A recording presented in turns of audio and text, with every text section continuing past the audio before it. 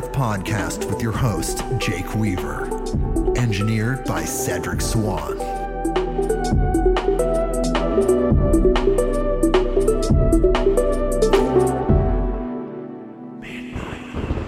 Hey everybody, we are back with another episode of Midnight on Earth. I'm your host, Jake Weaver, and we're here to bring you more knowledge, more light, and more love. Well, we have a lecture episode this week, and this time it is a brand new lecturer that I recently discovered that I'm very attracted to and fond of. And this is the first goddess lecturer that we have brought on the show. Her name is Louise, and she graduated in 2017 at the age of 90. And she had a career teaching people and inspiring people and so many good things. And as usual with the lecture episodes, we do have a guest. Last time we had 2 guest co-hosts.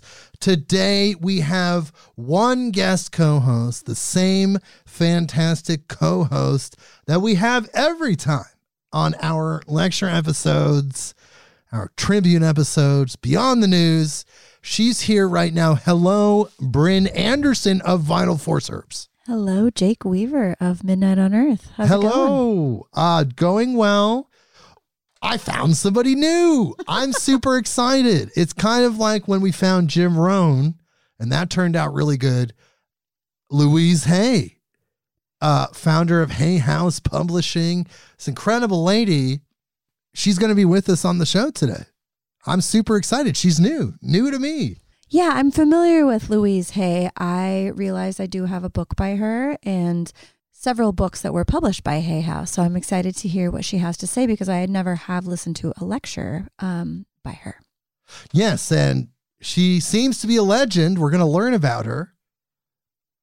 And it seems like she herself wanted to be on the show. Maybe word's getting out on the other side that you can be on the Midnight on Earth podcast if you're a human that graduated. Because if you're here on this third dimensional plane, I should be able to find you and attract you to have an interview with you. So if you've graduated, we don't have the spirit phone or the soul phone yet. So you have to come on in lecture form. I feel like word's getting out on the other side because I felt a strange energy as if Louise Hay herself wants to be on the show. And through some strange means, I found her. I found her totally randomly. And I was like, wow. And she wants to be on the show. I have a feeling. I have a strange feeling. And we're going to listen to this lecture very soon. But first, I need you to do something for me. Go to patreon.com/Midnight on Earth. We have a Patreon page. Check it out. You know how podcast culture works. We are supported by Patreon, we being the podcasters, bringing you this inspiring, incredible, entertaining content. If you go to that page, patreon.com/Midnight on Earth, you will see the different tiers of support. Pick a tier that suits your lifestyle, that you're okay with in order to help this podcast directly. When you do pick a tier, if you sign up on Patreon and become a patron, you're directly supporting this podcast. You're helping this information to get out there more. You're affecting your other human family members in a very positive way. So if you can do it, if you want to help me, go to patreon.com/Midnight on Earth. Check out the tiers. Check out the videos. And because you're on your computer, go to Instagram and follow me there at midnight_on_earth. That is the address. Follow us there. Check out our posts.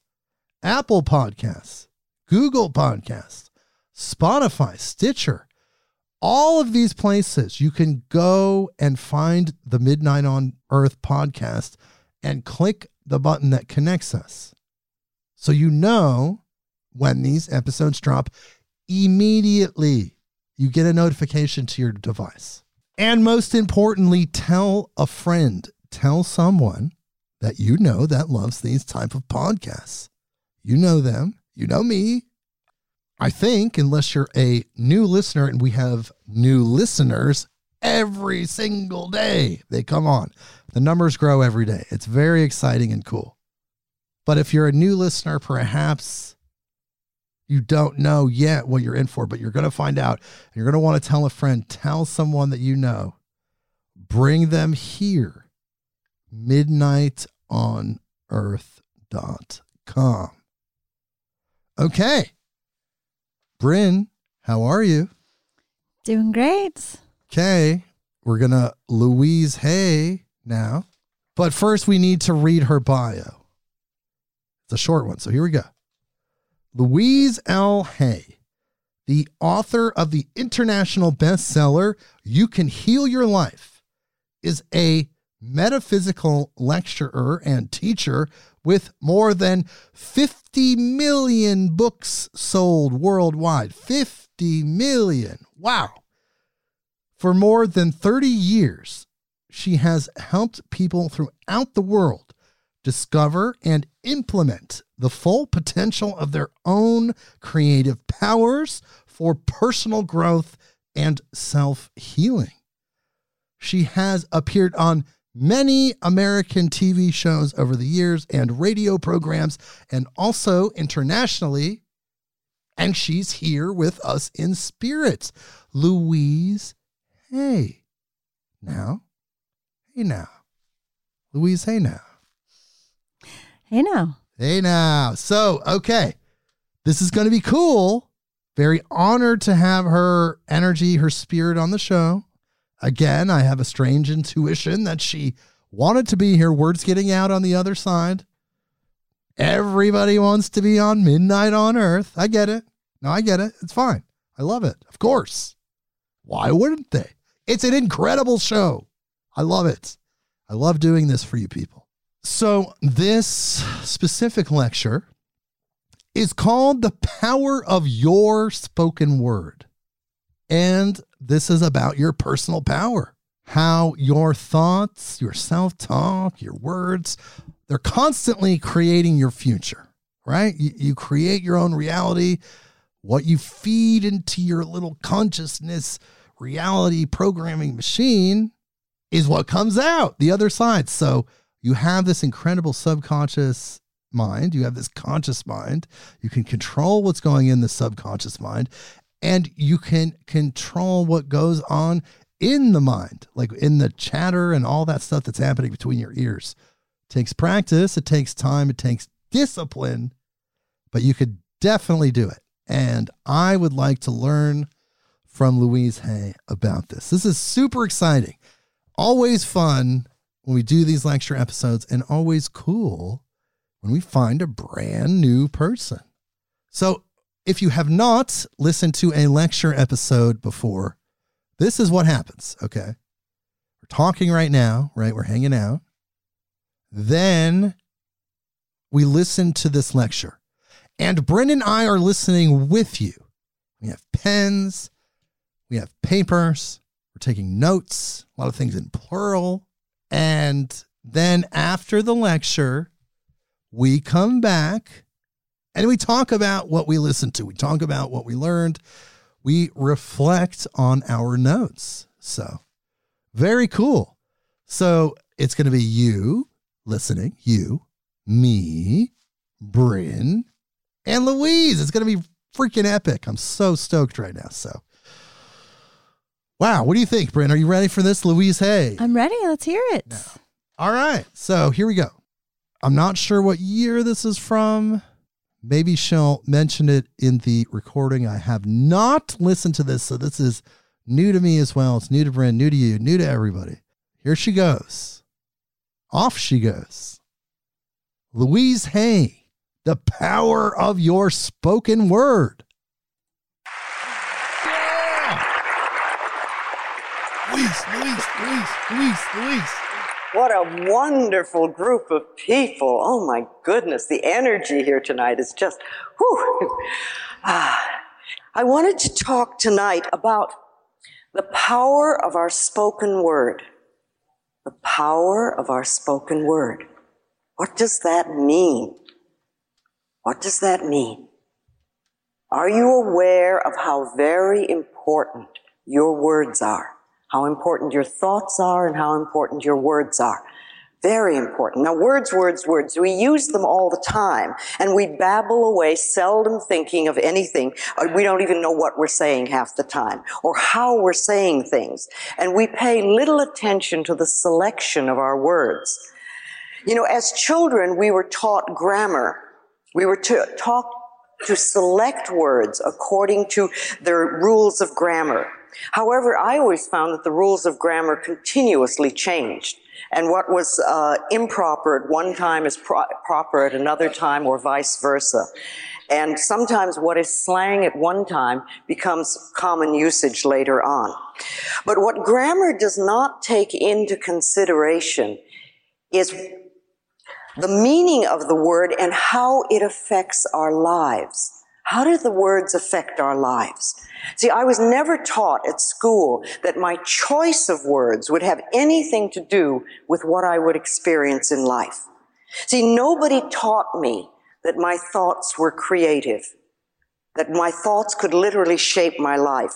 Nobody taught me that what I gave out would return to me. Whatever I was giving to other people. See, the golden rule, remember, was never meant to cause guilt. It was to show us a very basic law of life. What you give out comes back to you. Nobody ever taught me that I was worth loving. Nobody ever taught me that I deserved good. And nobody taught me that life was here to support me. Now, as a child, I remember we would often call each other cruel and hurtful names and try to belittle each other. But why wouldn't we? Look at where we learned them. Look where we learned such behavior. Many of us were told repeatedly by our parents that we were stupid and dumb and ugly, a nuisance, not good enough. Sometimes we were told they wished that we had never been born, etc. And we cringed when we heard these words, but we didn't realize how deep-seated that pain would become. Nor did we realize that we were good children, and being good children, we too would pick up the same habit of calling ourselves the same things and treating ourselves in the same way. Too often we have accepted early messages of don't exist, or conditional don't exist. Sometimes like, eat your spinach, clean your room, or make your bed, and then we'll love you. And you get the idea that you're acceptable if you do certain things. But that acceptance is always according to something else, and it has nothing to do with deep inner self-worth. You get the idea that you can exist only if you do these things, and you don't have permission to exist otherwise. These early messages contribute to what I call self-talk, the way we talk to ourselves. And the way we talk to ourselves is really important because it becomes the basis of our spoken word. It sets up the mental atmosphere that we operate in and that attracts to us experiences. If we belittle ourselves, life is going to mean very little to us. And if we love and appreciate ourselves, then life can be a wonderful, wonderful present. It's really up to us. If our life is unhappy or we're unfulfilled, it's very easy to just blame our parents or them, the famous them, and say it's all their fault. But if we do that, we stay stuck in our problems. These words will not bring us freedom. If we do that, how are we going to find our power? Remember, our power is in our words. Our power comes from taking responsibility for our lives.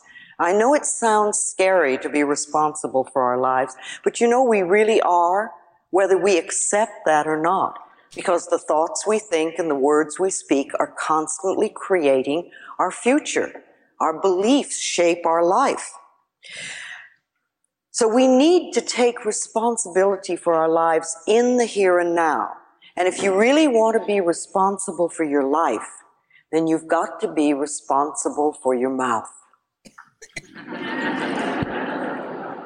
The things we say are extensions of our thoughts. Now, what is the first thing that you say to yourself in the morning when you wake up? And the second thing, and the third thing. Most people say more or less the same thing all the time in the morning. How does that start your day? Is that a positive way to start your day, or is it grumbling and complaining? Because if you grumble and complain and moan, then that's the sort of day you're going to have. You're setting yourself up for it. What's the last thought you think at night before you go to bed? See, you're shaping your future. And are they power thoughts or are they poverty thoughts? Remember, poverty is not just the lack of money. It can be the lack of anything in your life, any part of your life that is not flowing freely. So your normal way of thinking, are you really into poverty thoughts or are you into power thoughts? I remember when I first heard that I could change my life if I was willing to change my thinking. And that was quite a revolutionary idea. This was in New York City when I first discovered the Church of Religious Science, Science of Mind. They were the very first people that told me that. And even though I didn't understand what they meant, it sort of rang a bell. It touched what I call the inner ding within me. You know, that place of intuition? I've learned to follow that, because when that ding goes yes, even if it sounds very crazy, I know that it's right for me. So this idea was right for me. It struck a chord in me. Something said, yes, they're right. And then I began the adventure of learning how to change my thinking. You know, you get the idea and you say yes, and then you get to go through the hows. Well, I read a lot of books, I took a lot of classes, and I explored everything I could. And I really delved into Science of Mind at the time, because that was an avenue that was open for me, and I found it really wonderful.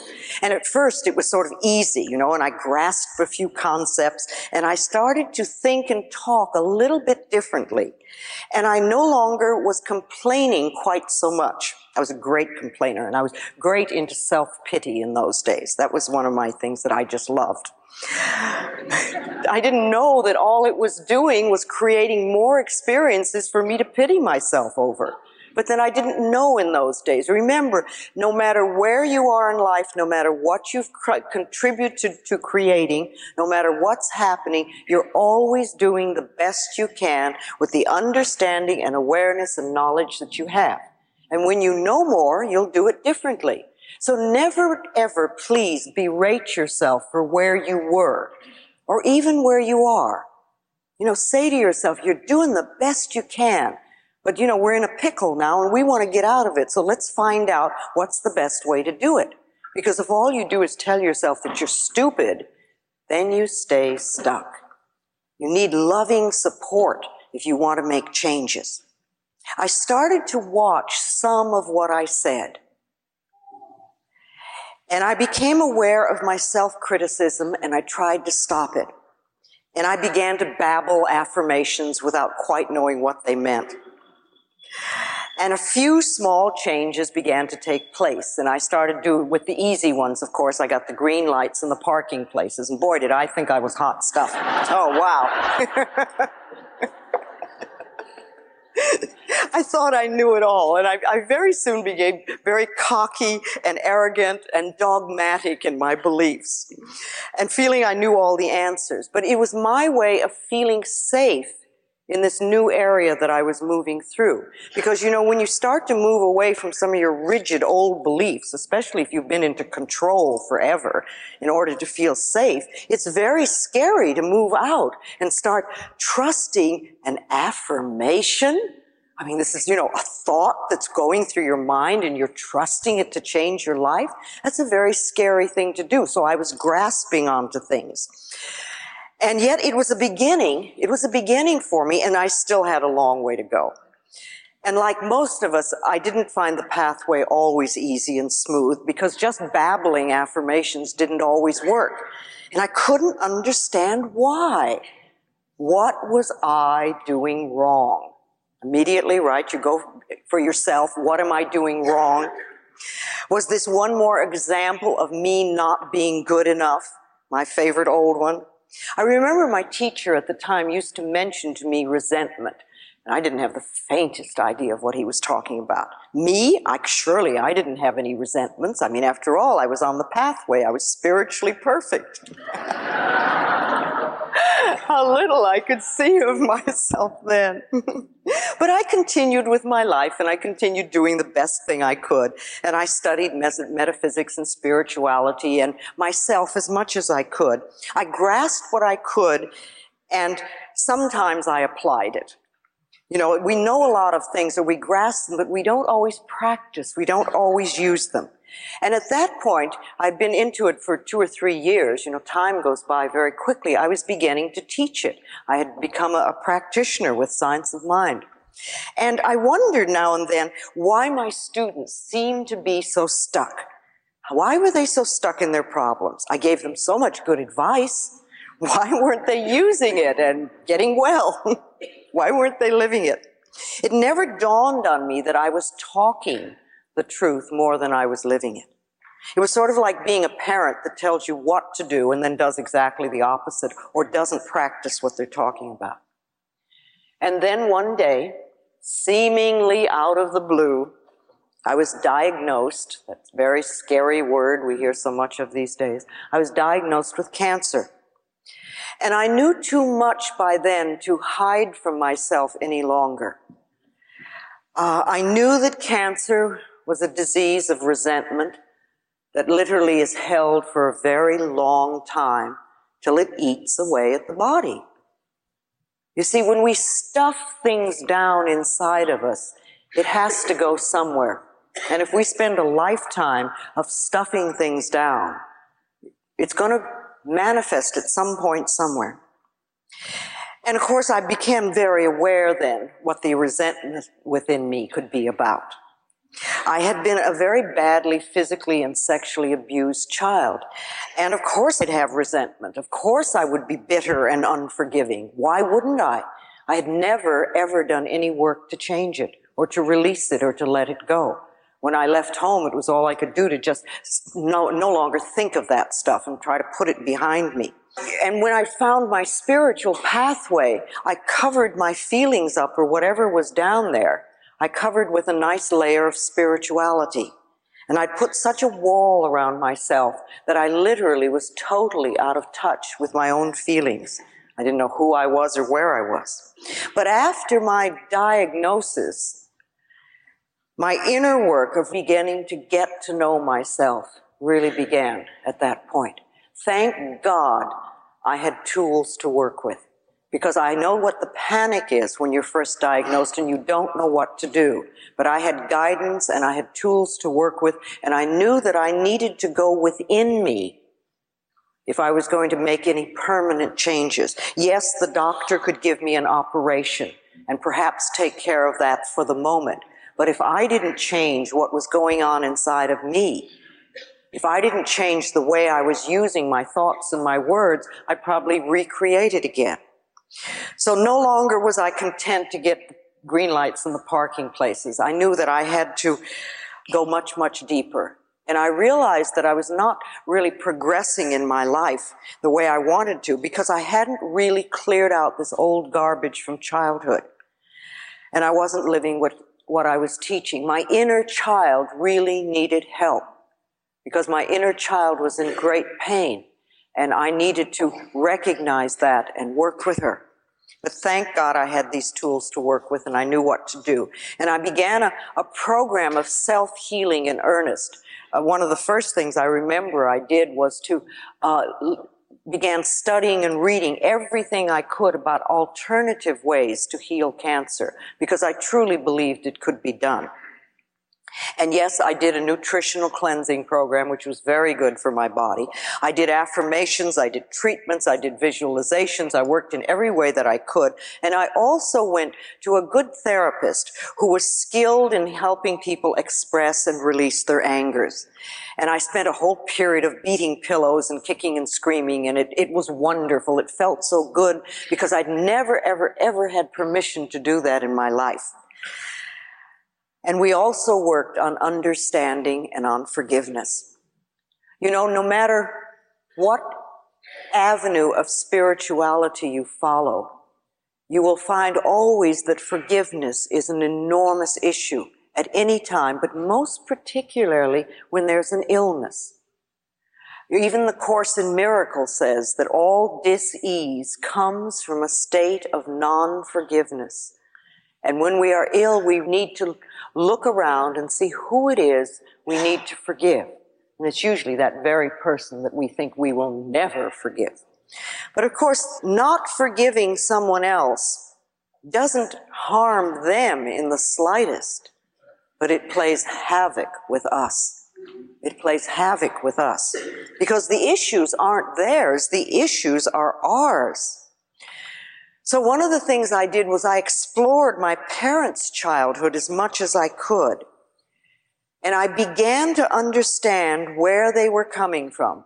And I realized that where they were coming from and how they'd been brought up, they couldn't really have done anything differently than what they did.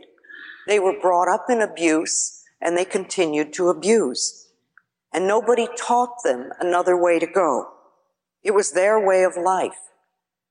But my growing understanding enabled me to start the forgiveness process.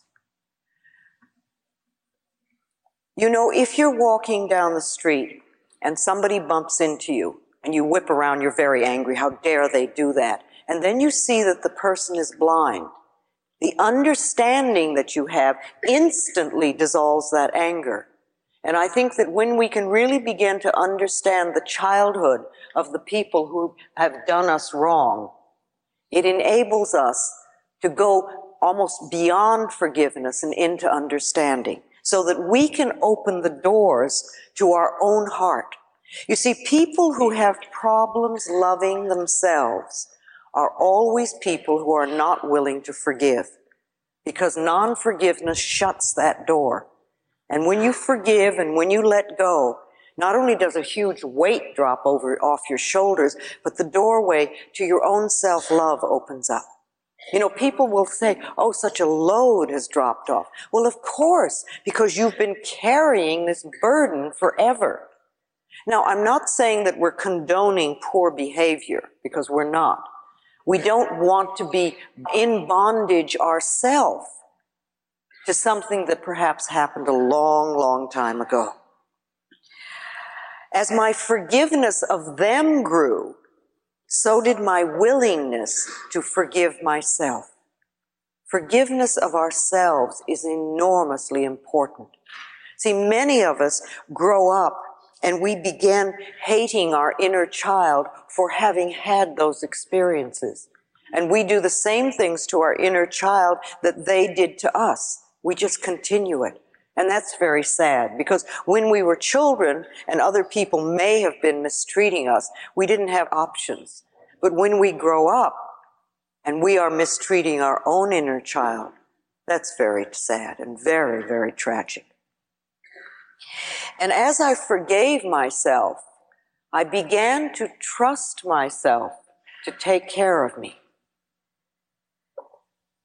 When we don't trust life, or when we don't trust other people, it's really because we don't trust ourselves. We don't trust ourselves to take care of ourselves in a situation. So we say, I'll never fall in love again because I don't want to get hurt, or I will never let this happen. But what we're really saying is, I don't trust you enough to take good care of me, so I'm going to stay away from everything. But I began to trust myself enough to take care of me. And I found it easier and easier to love myself. And my body was healing, And most of all, my heart was healing. Most of all, my heart was healing. You know, as Dr. Harrison says in that wonderful book, Love Your Disease, forgiveness of both the self and the parents, or dropping the past, which is what you're doing, cures more illness than antibiotics ever will. And he also says it takes a lot to stop children from loving their parents, but when they do, it takes even more for them to forgive. And therapy usually revolves around the willingness to forgive. When we won't forgive, when we won't let go, what we're really doing is binding ourselves to the past. And when you're stuck in the past, you cannot live in present time. And if you cannot live in present time, how are you going to create a glorious future? Because this stuff from the past just bounces over and creates more future stuff. Dr. Harrison with Love Your Disease and Bernie Siegel with Love, Medicine, and Miracles are both marvelous people, and I quote them a lot because they're medical doctors who are into the spiritual way of looking at life and truly understand the connection of body, mind, and spirit. And it's interesting, more and more physicians today are becoming open to the body-mind connection. Some of them are adding the body-mind-spirit connection. Not too many of them are vocal or will write books. But when they do, it's great, because often people will not listen to a crazy lady like me. They think I'm just off the wall, which is all right. But then I will recommend either Dr. Harrison or Bernie Siegel, because sometimes they'll listen to a medical doctor. I think it's wonderful the way things are opening up so much right now. This consciousness-raising movement is going all over the planet, in every area of life, every area. You know, I heard something the other day. Robert Schuller from the UN gave a talk in Hollywood at the Directors Guild. And one of the things that he said was that peace is breaking out all over the planet. You know, we hear of wars all the time.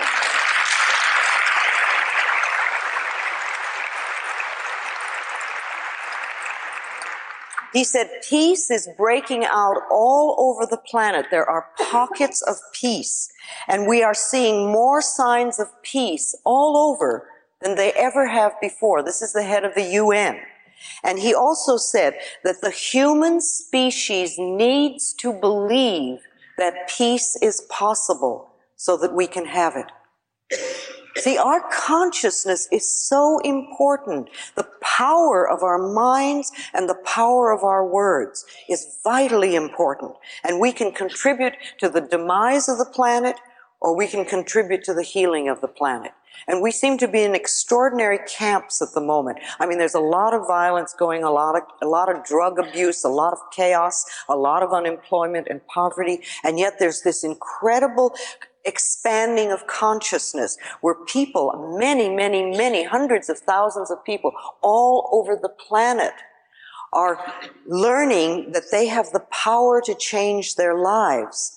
And they're learning about what their minds can do. And it's wonderful. Somebody came up to me and was speaking to me just this evening about translating my book into Lebanese.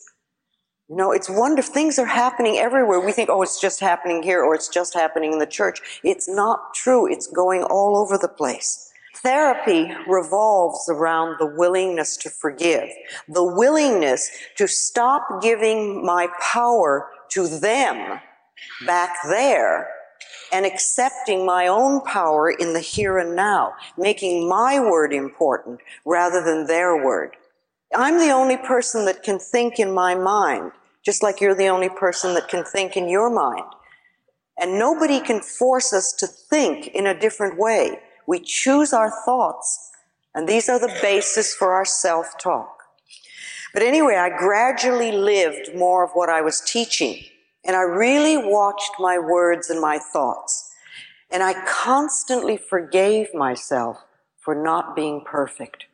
I allowed myself to be, rather than struggling to be super person so I could be acceptable for one day. And I began for the first time to trust life and to see it as a friendly place. And I remember I lightened up and my humor became less biting and funnier. And I worked on releasing criticism and judgment of myself and of other people. And I stopped telling disaster stories. I guess no one else here has ever done that. You know, we're so quick to spread the bad news. It's just amazing. And I stopped reading the newspaper, and I stopped listening to the news, and I gave up the 11 o'clock news at night. I said, I will not take that into my dream state with me. And then I did a biggie. I decided to stop gossiping.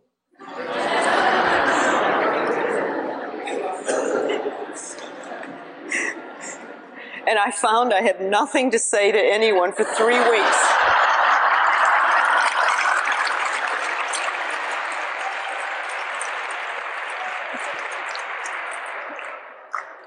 Until I learned there were other ways of talking. It wasn't an easy habit to break. But if I would be gossiping about other people, then people would be gossiping about me, wouldn't they? Remember, what we give out, we get back. Now, I also discovered mirror work, and I did daily sessions in front of the mirror. And the most difficult, of course, was to say to myself, I love you, I really love you. It took a lot of tears and a lot of breathing to get through that one. But when I did, it was like a jump had taken place. But most of all, I was really consistent with what I did. I practiced all my waking hours. You know, there are many, many people who will say a prayer in the morning or do an affirmation or treatment or meditate, and then they leave the house and jump in the car and start screaming at people. 5 or 10 minutes or 20 minutes in the morning is wonderful, and you get better results if you can be consistent all day long. I thanked myself before I went to sleep. I thanked myself for what I had done during the day and knowing that I had done the best I could. And I affirmed that the healing process was taking place in my body while I slept, and that I'd awaken in the morning bright and refreshed and feeling good. And in the morning I'd awaken and I'd thank everything I could think of, including myself and my body. And I'd know and affirm that this day would be a joy and a delight, and that I was willing to learn and to grow and to change. And I learned also that I could make changes without seeing myself as a bad person. See, too many of us, we have to be wrong or bad in order to make a change. That's why we criticize ourselves so much. We think it's going to make a change, but it doesn't. When we can come from loving acceptance, then the changes come much easier. And we make a change because we want to improve the quality of our life, not because we're a bad person who has to be better. And it's a different way of looking at it. And when the doctor said I no longer had cancer in my body, I knew I'd made deep internal changes. Now, I did not have an operation, I did not have chemo, and I did not have radiation. I don't tell other people to do that because I know very well that God works through the medical profession also. And sometimes an operation is a necessary thing to have while we change our consciousness. But I decided to use the tools that I knew and to really go for it. And I was pleased with the remission, but I wasn't surprised. You know, as Dr. Bernie Siegel says in Love, Medicine, and Miracles, when people change, the new personality often does not need the old disease. The new personality does not need the old disease. And a bonus that I hadn't expected was that I got to look younger. And I thought, oh, isn't that fun? And the clients I now attracted were almost all people who were willing to work on themselves. They made enormous progress, and without me really saying anything, they could sense and feel that I was living what I was teaching. So it was easier for them to accept the ideas I was teaching and work with them. And of course they got positive results. You can't do inner work on yourself without improving the quality of our life. And that's what it's all about, really. We improve the quality of our life. We make peace with ourselves on an inner level. and we learn to love and accept who we are. And then life seems to flow much, much nicer. So what did this experience teach me personally? That I really had the power to change my life if I was willing to change my thinking.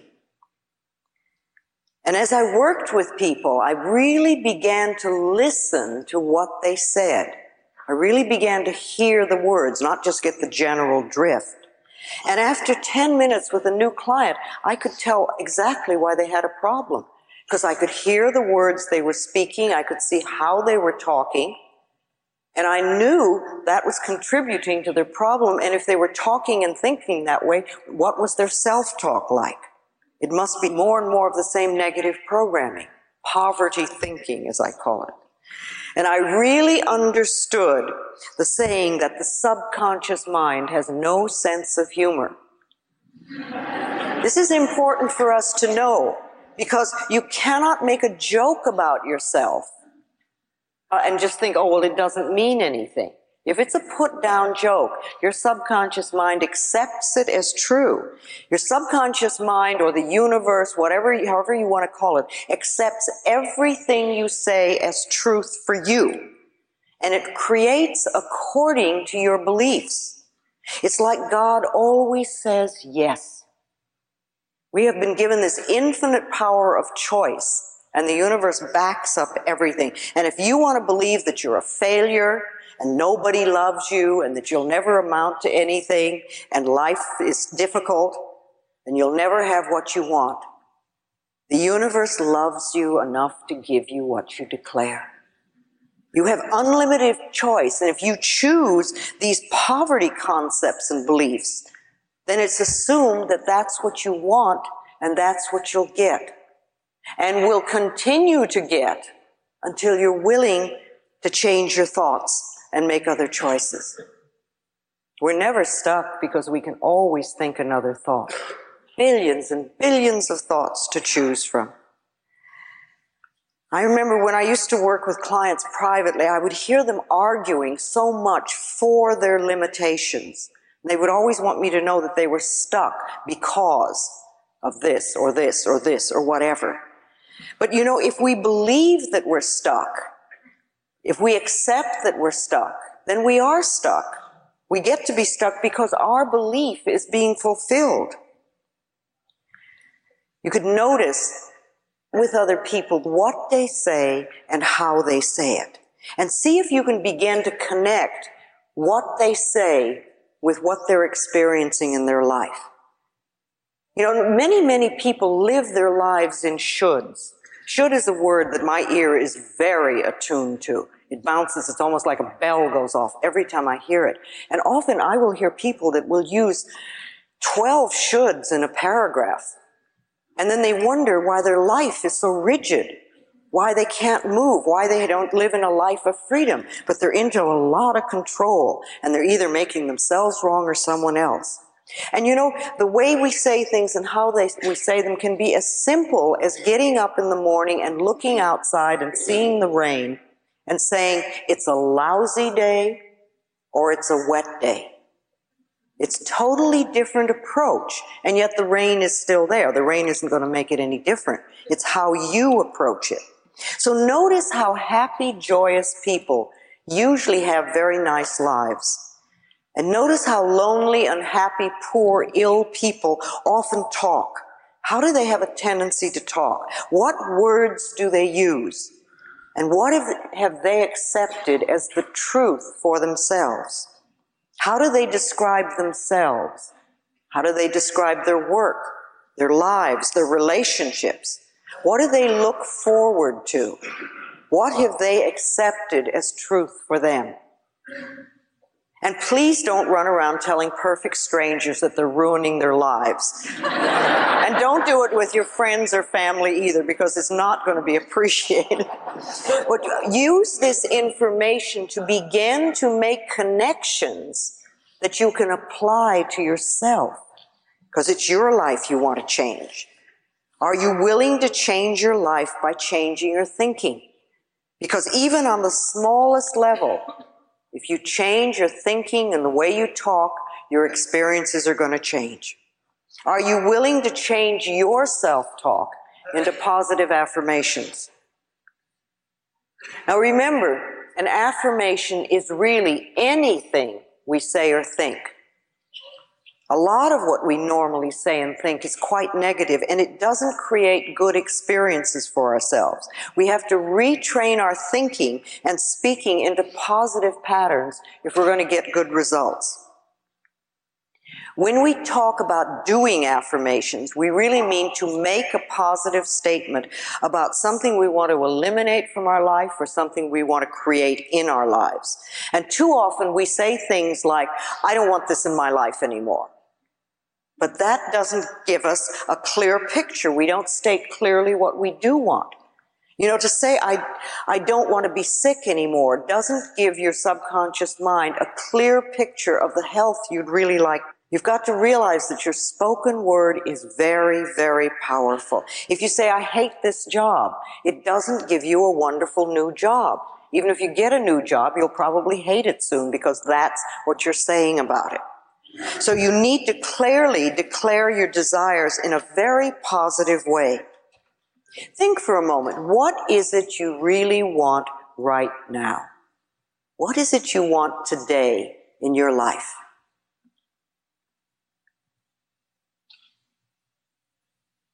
And then say to yourself, I accept for myself whatever that is. Now, do you really believe you really deserve to have it? Or what thoughts inside of you would you have to change in order to deserve it? If you really believe on some level that you're not good enough, or that life never works for you, or everybody else gets but not you, then you're not going to be able to get what you want. See, what would be the first thought that you would need to think to begin to create this new thing? What would be the building block, the foundation that you would stand on? What would be the sort of thing you would need to know for yourself, to believe, to accept? Well, a good one would be, I love myself, I am worthy, I deserve, I am allowed to be fulfilled. Things that are positive, things that you can believe at the very basis of what you're saying, so that you can build on that. And then do your affirmations on top of that to create what you want. If you really believe that your thoughts create your world, you're going to be very careful what you think and what you say, and you're going to shape your thoughts to create what you want. And remember also, though, that when you first say an affirmation, it may not seem to be true. Because remember, affirmations are like planting seeds in the ground. And when you plant a seed in the ground, that's what you have. You don't have a full-grown plant. You have a little seed that has to germinate, which means it breaks its shell, and then the first little roots go down into the soil and get some nourishment. And only at that point does that first little shoot come up. And it's the same thing with affirmations. It takes some time, to go from a seed to a full-grown plant. And it takes some time from that first declaration to the final demonstration. We need to be patient with the growing season.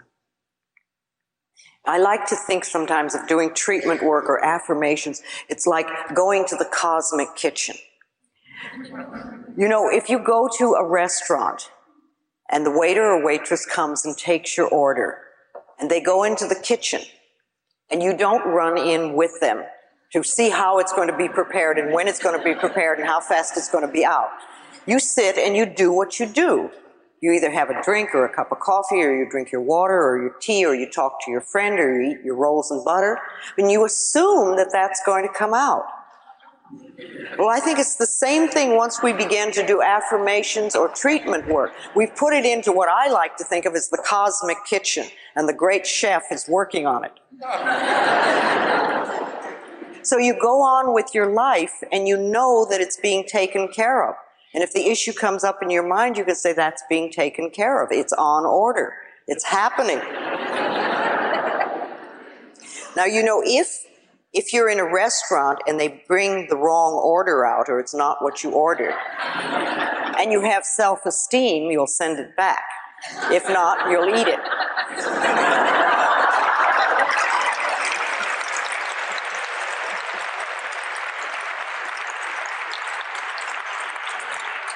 You also have a right to do that with the cosmic kitchen. If you don't get exactly what you wanted, then say, no, that's not quite it. This is what I want. But perhaps you weren't clear in your ordering. What if you've been on the pathway and doing the work for some time? Does that mean you have nothing else to learn? Are you really going to sit on your laurels and just rest? Or do you realize that this inner work is a lifetime occupation, and that once you start it, you really never stop? Or you can hit plateaus and you can take vacations, but basically it's a lifetime work. So you want to look at your life, really. Check it out. What works and what doesn't work? You know, are all departments in your life the way you want them? Are you healthy? Are you happy? Are you prosperous? Are you creatively fulfilled? Do you feel safe? Do you feel secure? What areas do you need to work on? Is there more work to do? How do you need to change your thinking in certain areas? See, are you really aware of what you're currently saying and how you're saying it? A lot of us aren't too aware of that. And I find an exercise that works very well is to put a tape recorder by your telephone. And every time you make a call or every time you get a call, you push that record button. And after the tape is full on both sides, then you sit down and listen to it. And you will get a great idea. It will be very clear to you of what you say and how you're saying it. You know, it's said that we only use 10% of our brain. Well, I think we really use even less of our spiritual powers. The potential within us is enormous, and we scarcely tap it. I think we really are all healers. I think this is something that we have within us, but we have to know it. We have to know it. So how are you using your spiritual powers? Are you using them for your benefit? Are you choosing your thoughts and your words with care and precision? Do you meditate? See, meditate to me is being quiet long enough to go within to hear the wisdom that's within you. I don't have answers for you. I can give some guidelines. But in each and every one of you is all the wisdom and all the answers to all the questions you'll ever ask. But you've got to trust yourself enough and quiet down enough to go inside. My form of meditation is to sit down and close my eyes and say, what is it I need to know? And then just sit there and see what comes up. Because I know whatever I need to know is going to be revealed to me. Do you visualize the things that you want? If you want something, do you see it clearly in your mind? Do you visualize world peace?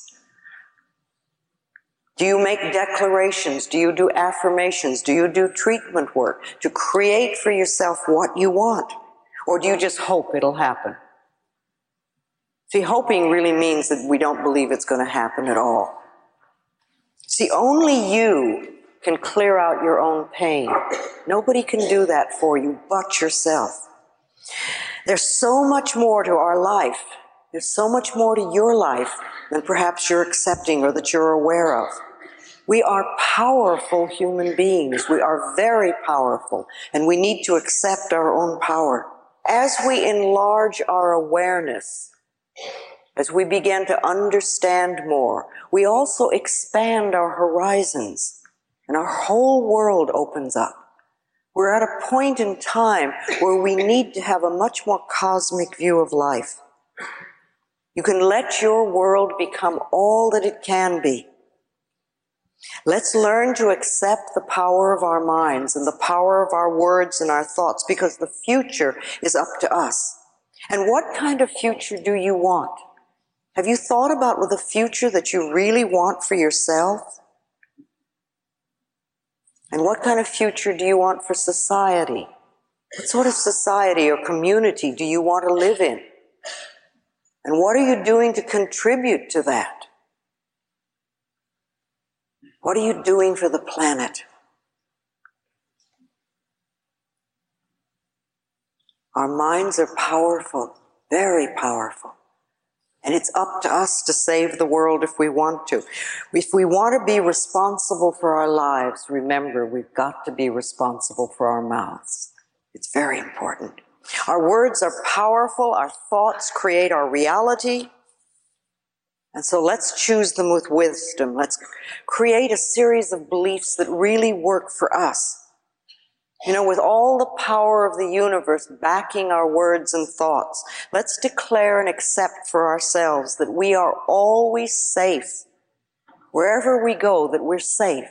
Let's make these personal truths for us. I've been believing this for a long time, that everything we need to know is revealed to us.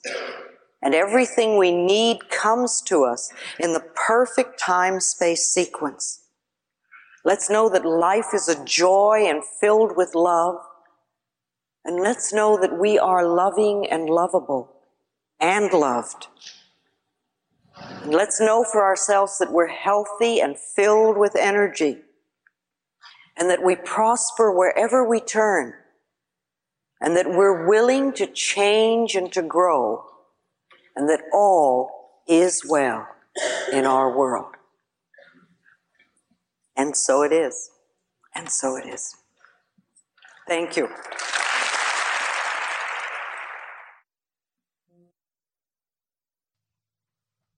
Wow. Louise, hey. That was, whoa, wow. She was absolutely powerful, potent, amazing, rapid fire. But it went really fast. So I was thinking, let's listen to this 10-minute interview that was conducted with Louise Hay. Let's get to know her a little bit more. Let's see what she says in this very brief 11-minute interview. Let's see what she says as we continue on. And unfortunately, I do not know who the interviewer is, but hopefully she reveals herself at some point. Here we go. Well, welcome. It is such a pleasure and honor to be interviewing you. Thank you. So you say that if we change our thinking, we can change our lives. Oh, we do. We do, constantly, all the time. You think a negative thought, you're going to go on a downward spiral. You think a positive thought, you'll attract wonderful things to you. Absolutely. Well, so can you share with us a little bit more about your beliefs and ideas and thoughts about ourselves and the cause of our physical and emotional problems? Well, I've come to realize it boils down to choosing the thoughts you think and choosing the foods you eat. And when you can be wise in both areas, you have perfect health. Because the body knows how to take care of itself, but not if you give it a lot of junk. And not if you give yourself a lot of junk thoughts. So it's a clearing. It's clearing the weeds from the area, from the mind, and from the soil. And well, I couldn't agree with you more. I've been following your work for years and years, and so. But for those people that have tried to change their thinking but seem to be stuck, and can you give them some advice to help them to be more positive or to get through? Well, those I don't places? think that they've been trying and they're stuck. I think they just haven't tried. Because if you will practice this, even a small amount, it makes a difference. I have a simple exercise I give everybody, and some people say, oh, that's so stupid, it's so silly. But I ask them to look in the mirror, especially first thing in the morning, and just look in their eyes and say their name and say, I love you. I really, really love you. And this is enormously hard for most people to do to begin with. But as you continue to do it, it makes a big difference. Mm-hmm. You see, life loves you. Life really loves you. But if you don't love yourself, it's very hard for life to bring you the goodies because you've got this wall up. Mm-hmm. So when you can learn to love who you are, and that's the way you were born. When you were a little tiny baby, and when I say you, I mean everybody listening to this, we all adored ourselves. We loved our bodies. We loved every part of ourselves. And then we started to listen to other people who told us we weren't good enough or we didn't do it right or no, no, no. And so we decided that maybe we weren't very good. And that's where we get all mixed up. But when we can get back to that point of just adoring this marvelous critter in here, then life says, oh, she's got it, let's give her goodies. Mm-hmm. And then the next step is to be very grateful about it. Yes. when you're really grateful, then they want to give you more. Excellent. Oh, that's wonderful. So 30 years ago, you were diagnosed with cancer and you recovered. So will you share that story with us? Well, what I realized at the time was that I had already been studying this stuff, the metaphysics and the thoughts, etc. And when that happened, I realized that life was giving me a chance to prove to myself that what I was teaching worked. So I said, okay, you better get in there, girl, and do it. But I did. Yes, I not only changed thoughts, but I think one of the things that was the most helpful really was the forgiveness. I really got in there and dug out as much as I could find out about my parents' childhood. And when you understand somebody's childhood, then you can understand how they went from being this wonderful little baby to the people who would mistreat another child. And that sort of gives you a point to begin your forgiveness work. And when I started to do that, I think that was the big shift inside. Yeah. But then, of course, I also did, I found a wonderful naturopathic doctor. Yes. And there's a very interesting story goes with that, because this is over 30 years ago. And last week I had a letter from him. And we have not communicated in all this time. This is the naturopath? Yes. I had a letter from him, and he wanted me to do his second book. Oh, wow. And I thought, wow, isn't this interesting? Because here's a man who literally contributed over 30 years ago to healing my life. Yeah. And now I get to do something for him. That's so beautiful. So we said, it comes full circle, yes, right? Full circle. So I'm wonderful. going to do whatever I can for him. So we had the manuscript come, and we've gone over it, and we really like it, and it's wonderful. That's beautiful. And you can't make this stuff up. No, you can't. When life has an opportunity it wants to present to you, it's there. Well, it's interesting. My ex-husband had cancer, and we did very similar things. It was the food, it was the lifestyle, it was looking at yourself in the mirror, looking at the history and where you come from. So I remember beating a lot of pillows. Yes, exactly. There you go. So Hay House South Africa gives 100% of its profits back to the people of South Africa. Yes, to the NOAA group. Okay. Yes, and it's specifically to the 800,000 children orphaned from the AIDS epidemic. Yes. We can't do them all. I mean, that's a lot of people. But we take whatever profits we have and we give it to one of the NOAA groups there. Well, what drew you to this cause? Why South Africa? I've been working with AIDS since day one. I know. You have a power, you've had a powerful I didn't effect ask for it, but life said, here, you handle this one. Right. In a time when nobody knew anything. Nobody People knew were what. Scared. Oh, they were terrified. They wouldn't touch each other. They were. Oh, it was so silly. I wouldn't get into that. But I knew I would never get it. I knew that, and I just treated people as people. But so I've been with AIDS since day one, and all AIDS things sort of touch my heart. Oh, that's so beautiful. Yes, I have a small foundation, and I call it Heart Money. Because when I hear of something that touches my heart, then I give what I can to them. That's fantastic. So, since we're here at the Spiritual Cinema Circle, we have to ask you about movies. When did you first fall in love with movies? Oh, well, this is interesting because I grew up in the Shirley Temple era when everybody all the kids at school went to see Shirley Temple whenever it came out, and they'd all come and they'd talk. But I never went to a movie, never went to one movie in my entire childhood, with one exception. I had a very bad toothache one day, and it must have been really bad for them to take me to a dentist and spend money. And they pulled my tooth, and I was so frightened that I fainted. And I remember waking up and I was having my face slapped by my stepfather, not the dentist. And then... That tells us a lot about your history. and then he took me to a movie, and it was The Bride of Frankenstein. Wow. So that is really strong in my consciousness for a long time. It's the only movie I saw till I grew up. The only one. I never got to see a Shirley Temple movie. I got to see The Bride of Frankenstein. I don't blame you for being a little bit not so interested in going, but you must have some favorite all-time movie. There must be something that you... Harold and Maude is probably my favorite all-time and inspired movie. And touched but you? But a lot of it. I've seen it, 40 times. Really? Yes. Yeah. What inspires you about that movie? Well, it's just a charming movie. It's very, very charming, and it's funny, and it's goofy. Yeah. And, there's a lot of movies that I've liked over the time.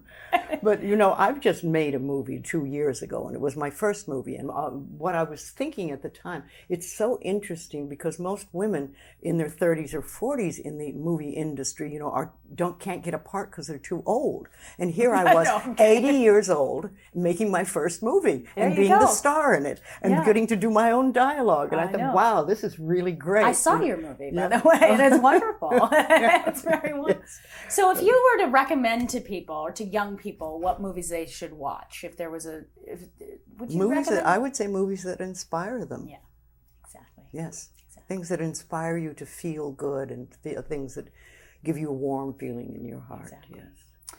Can you give us any positive message that you would want to get out there to our Teach to our people viewership? to love themselves. Yeah. Teach people to release the guilt. I think it's one of the biggest things I've done in my work is help people release guilt, because we all walk around with this huge pot of guilt that we carry. One of the things that I think about the work that I do and the work our company does is that every product that we sell or that you get as a gift from us has the possibility to change the quality of your life, to improve the quality of your life. Now, whether you actually take that opportunity or not is up to you. That's freedom. Exactly. But you have everything we give out can help people really improve the quality of their lives. And that feels good. Well, thank you for that. You're welcome. You've inspired a lot of people to change their lives and to love themselves.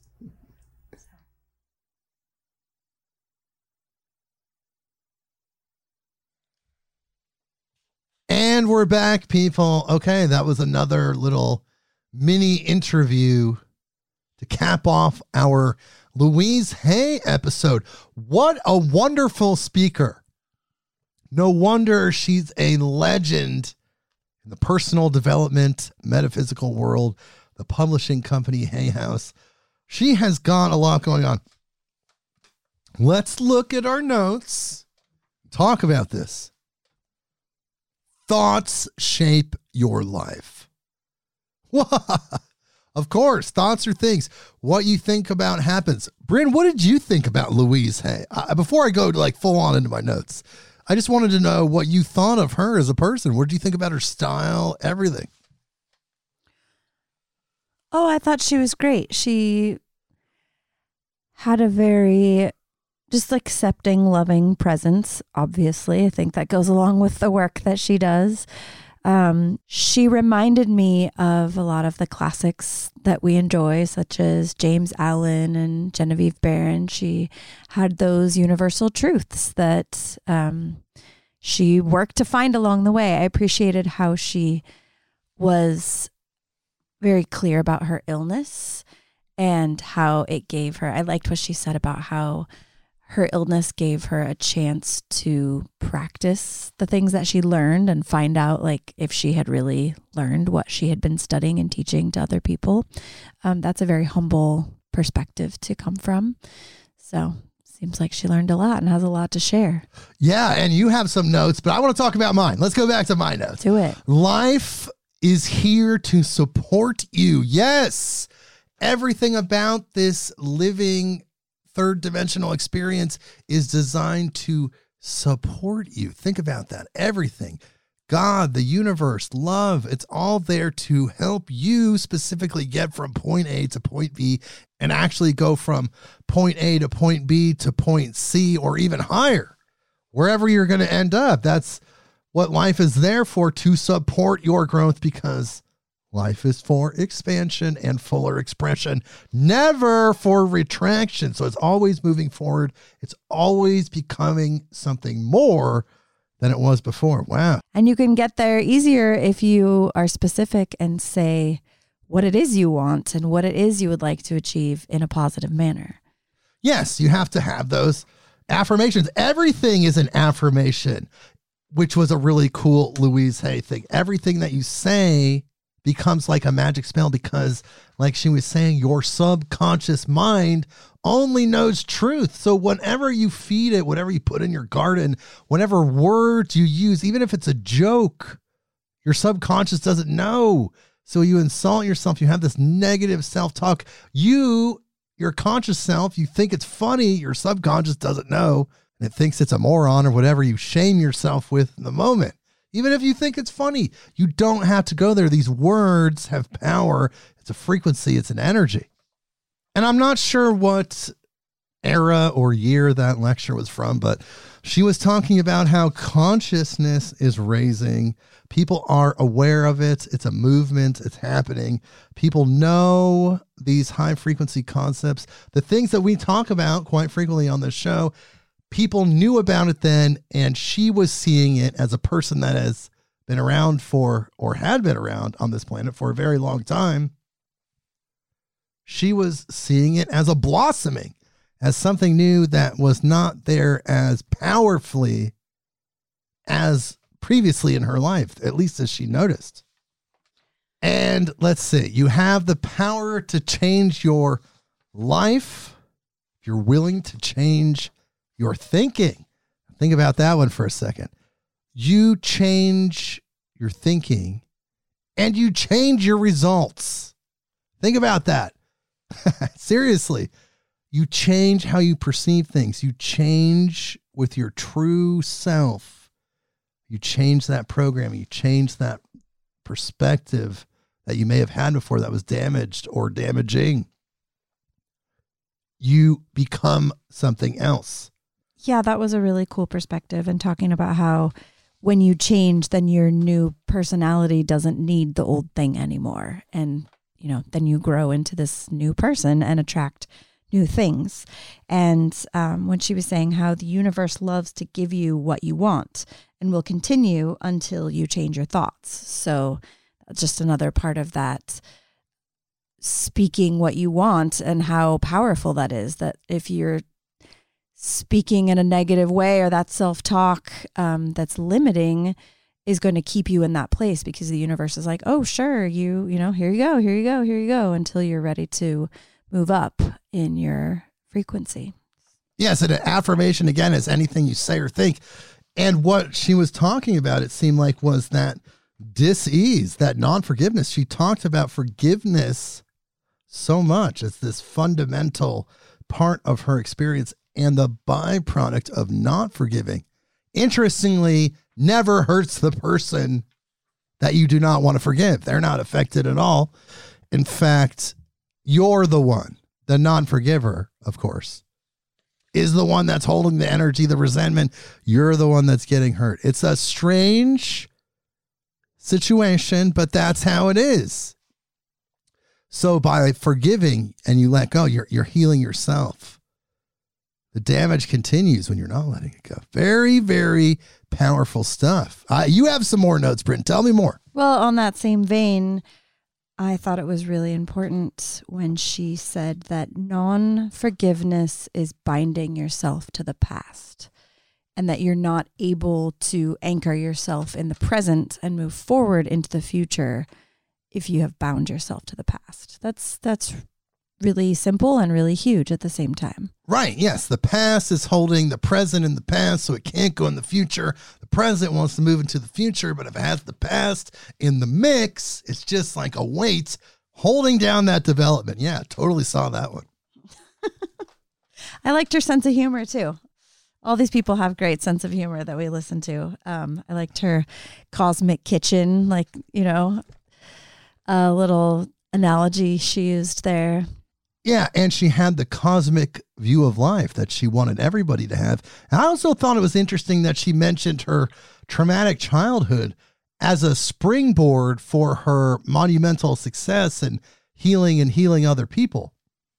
It seems that the best healers, the most knowledgeable teachers, strangely seem to have these damaged childhoods, these situations of extreme polarity of functionality, in order to grow out of that, to move into extreme functionality.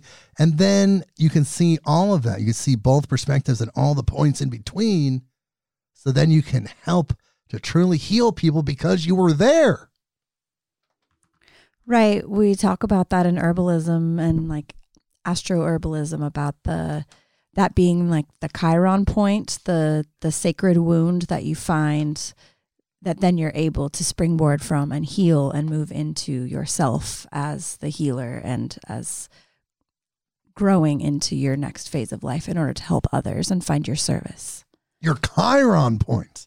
Correct. Wow. She said we're all healers, and that's Chiron is the wounded healer. It's that Achilles, point or the wound that you cannot reach. And then when you're able to find it and transmute it into something that then you can turn into your service and as a way to help others find their wounds and heal them. And so on and so forth. We heal the earth and heal ourselves and raise our vibration and move onward.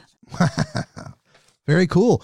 And I like how she brought up that popular belief, and it's something that I also believe, is that cancer is this like disease of resentment. Like you have this extreme resentment about something or someone or something,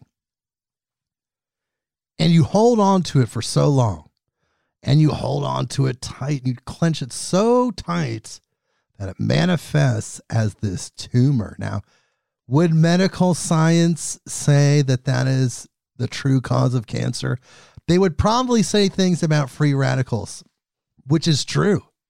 However, there's an emotional, metaphysical component to the cancer experience that activates those free radicals and creates the matter, the manifestation happens.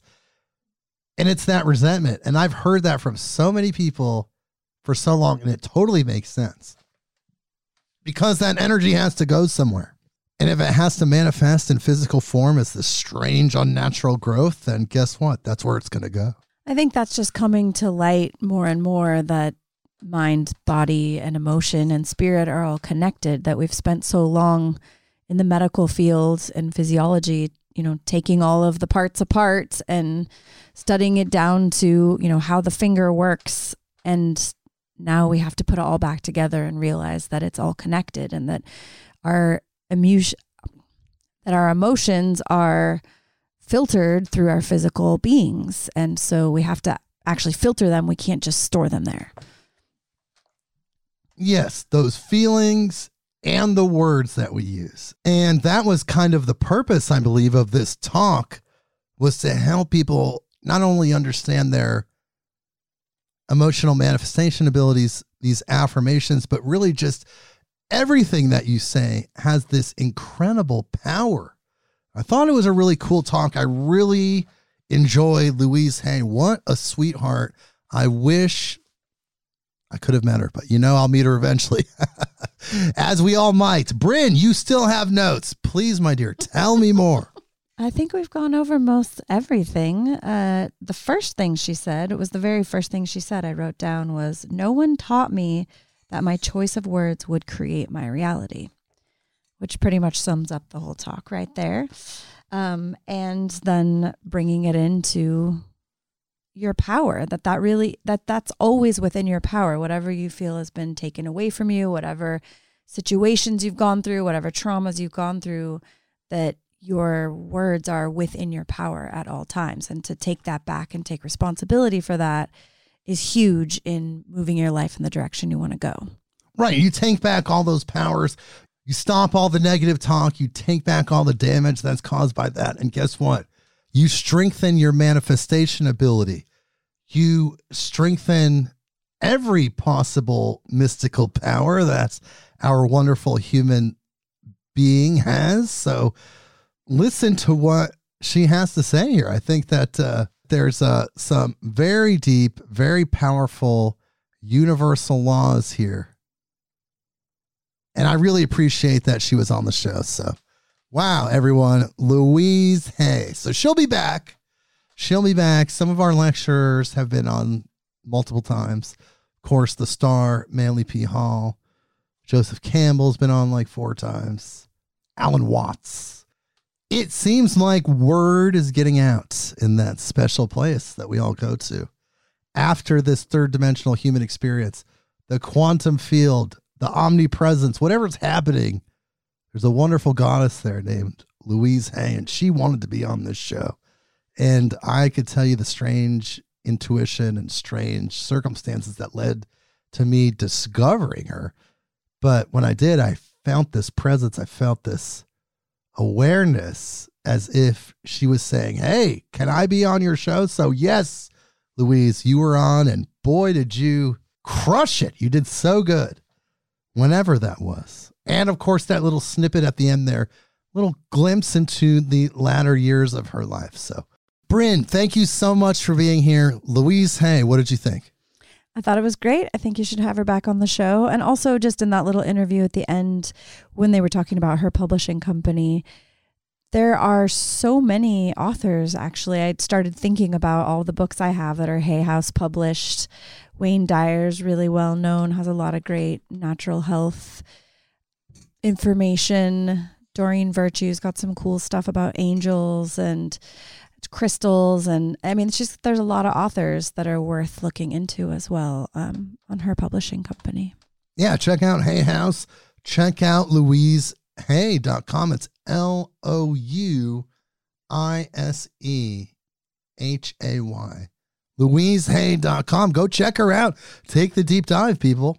And check out Bryn's website, Vital Force Herbs. Again, Bryn, thank you so much for being here. Another lecture episode. Another guest co-hosting duty fulfilled. Thank you again. So everyone, we'll see you next week. Midnight on Earth.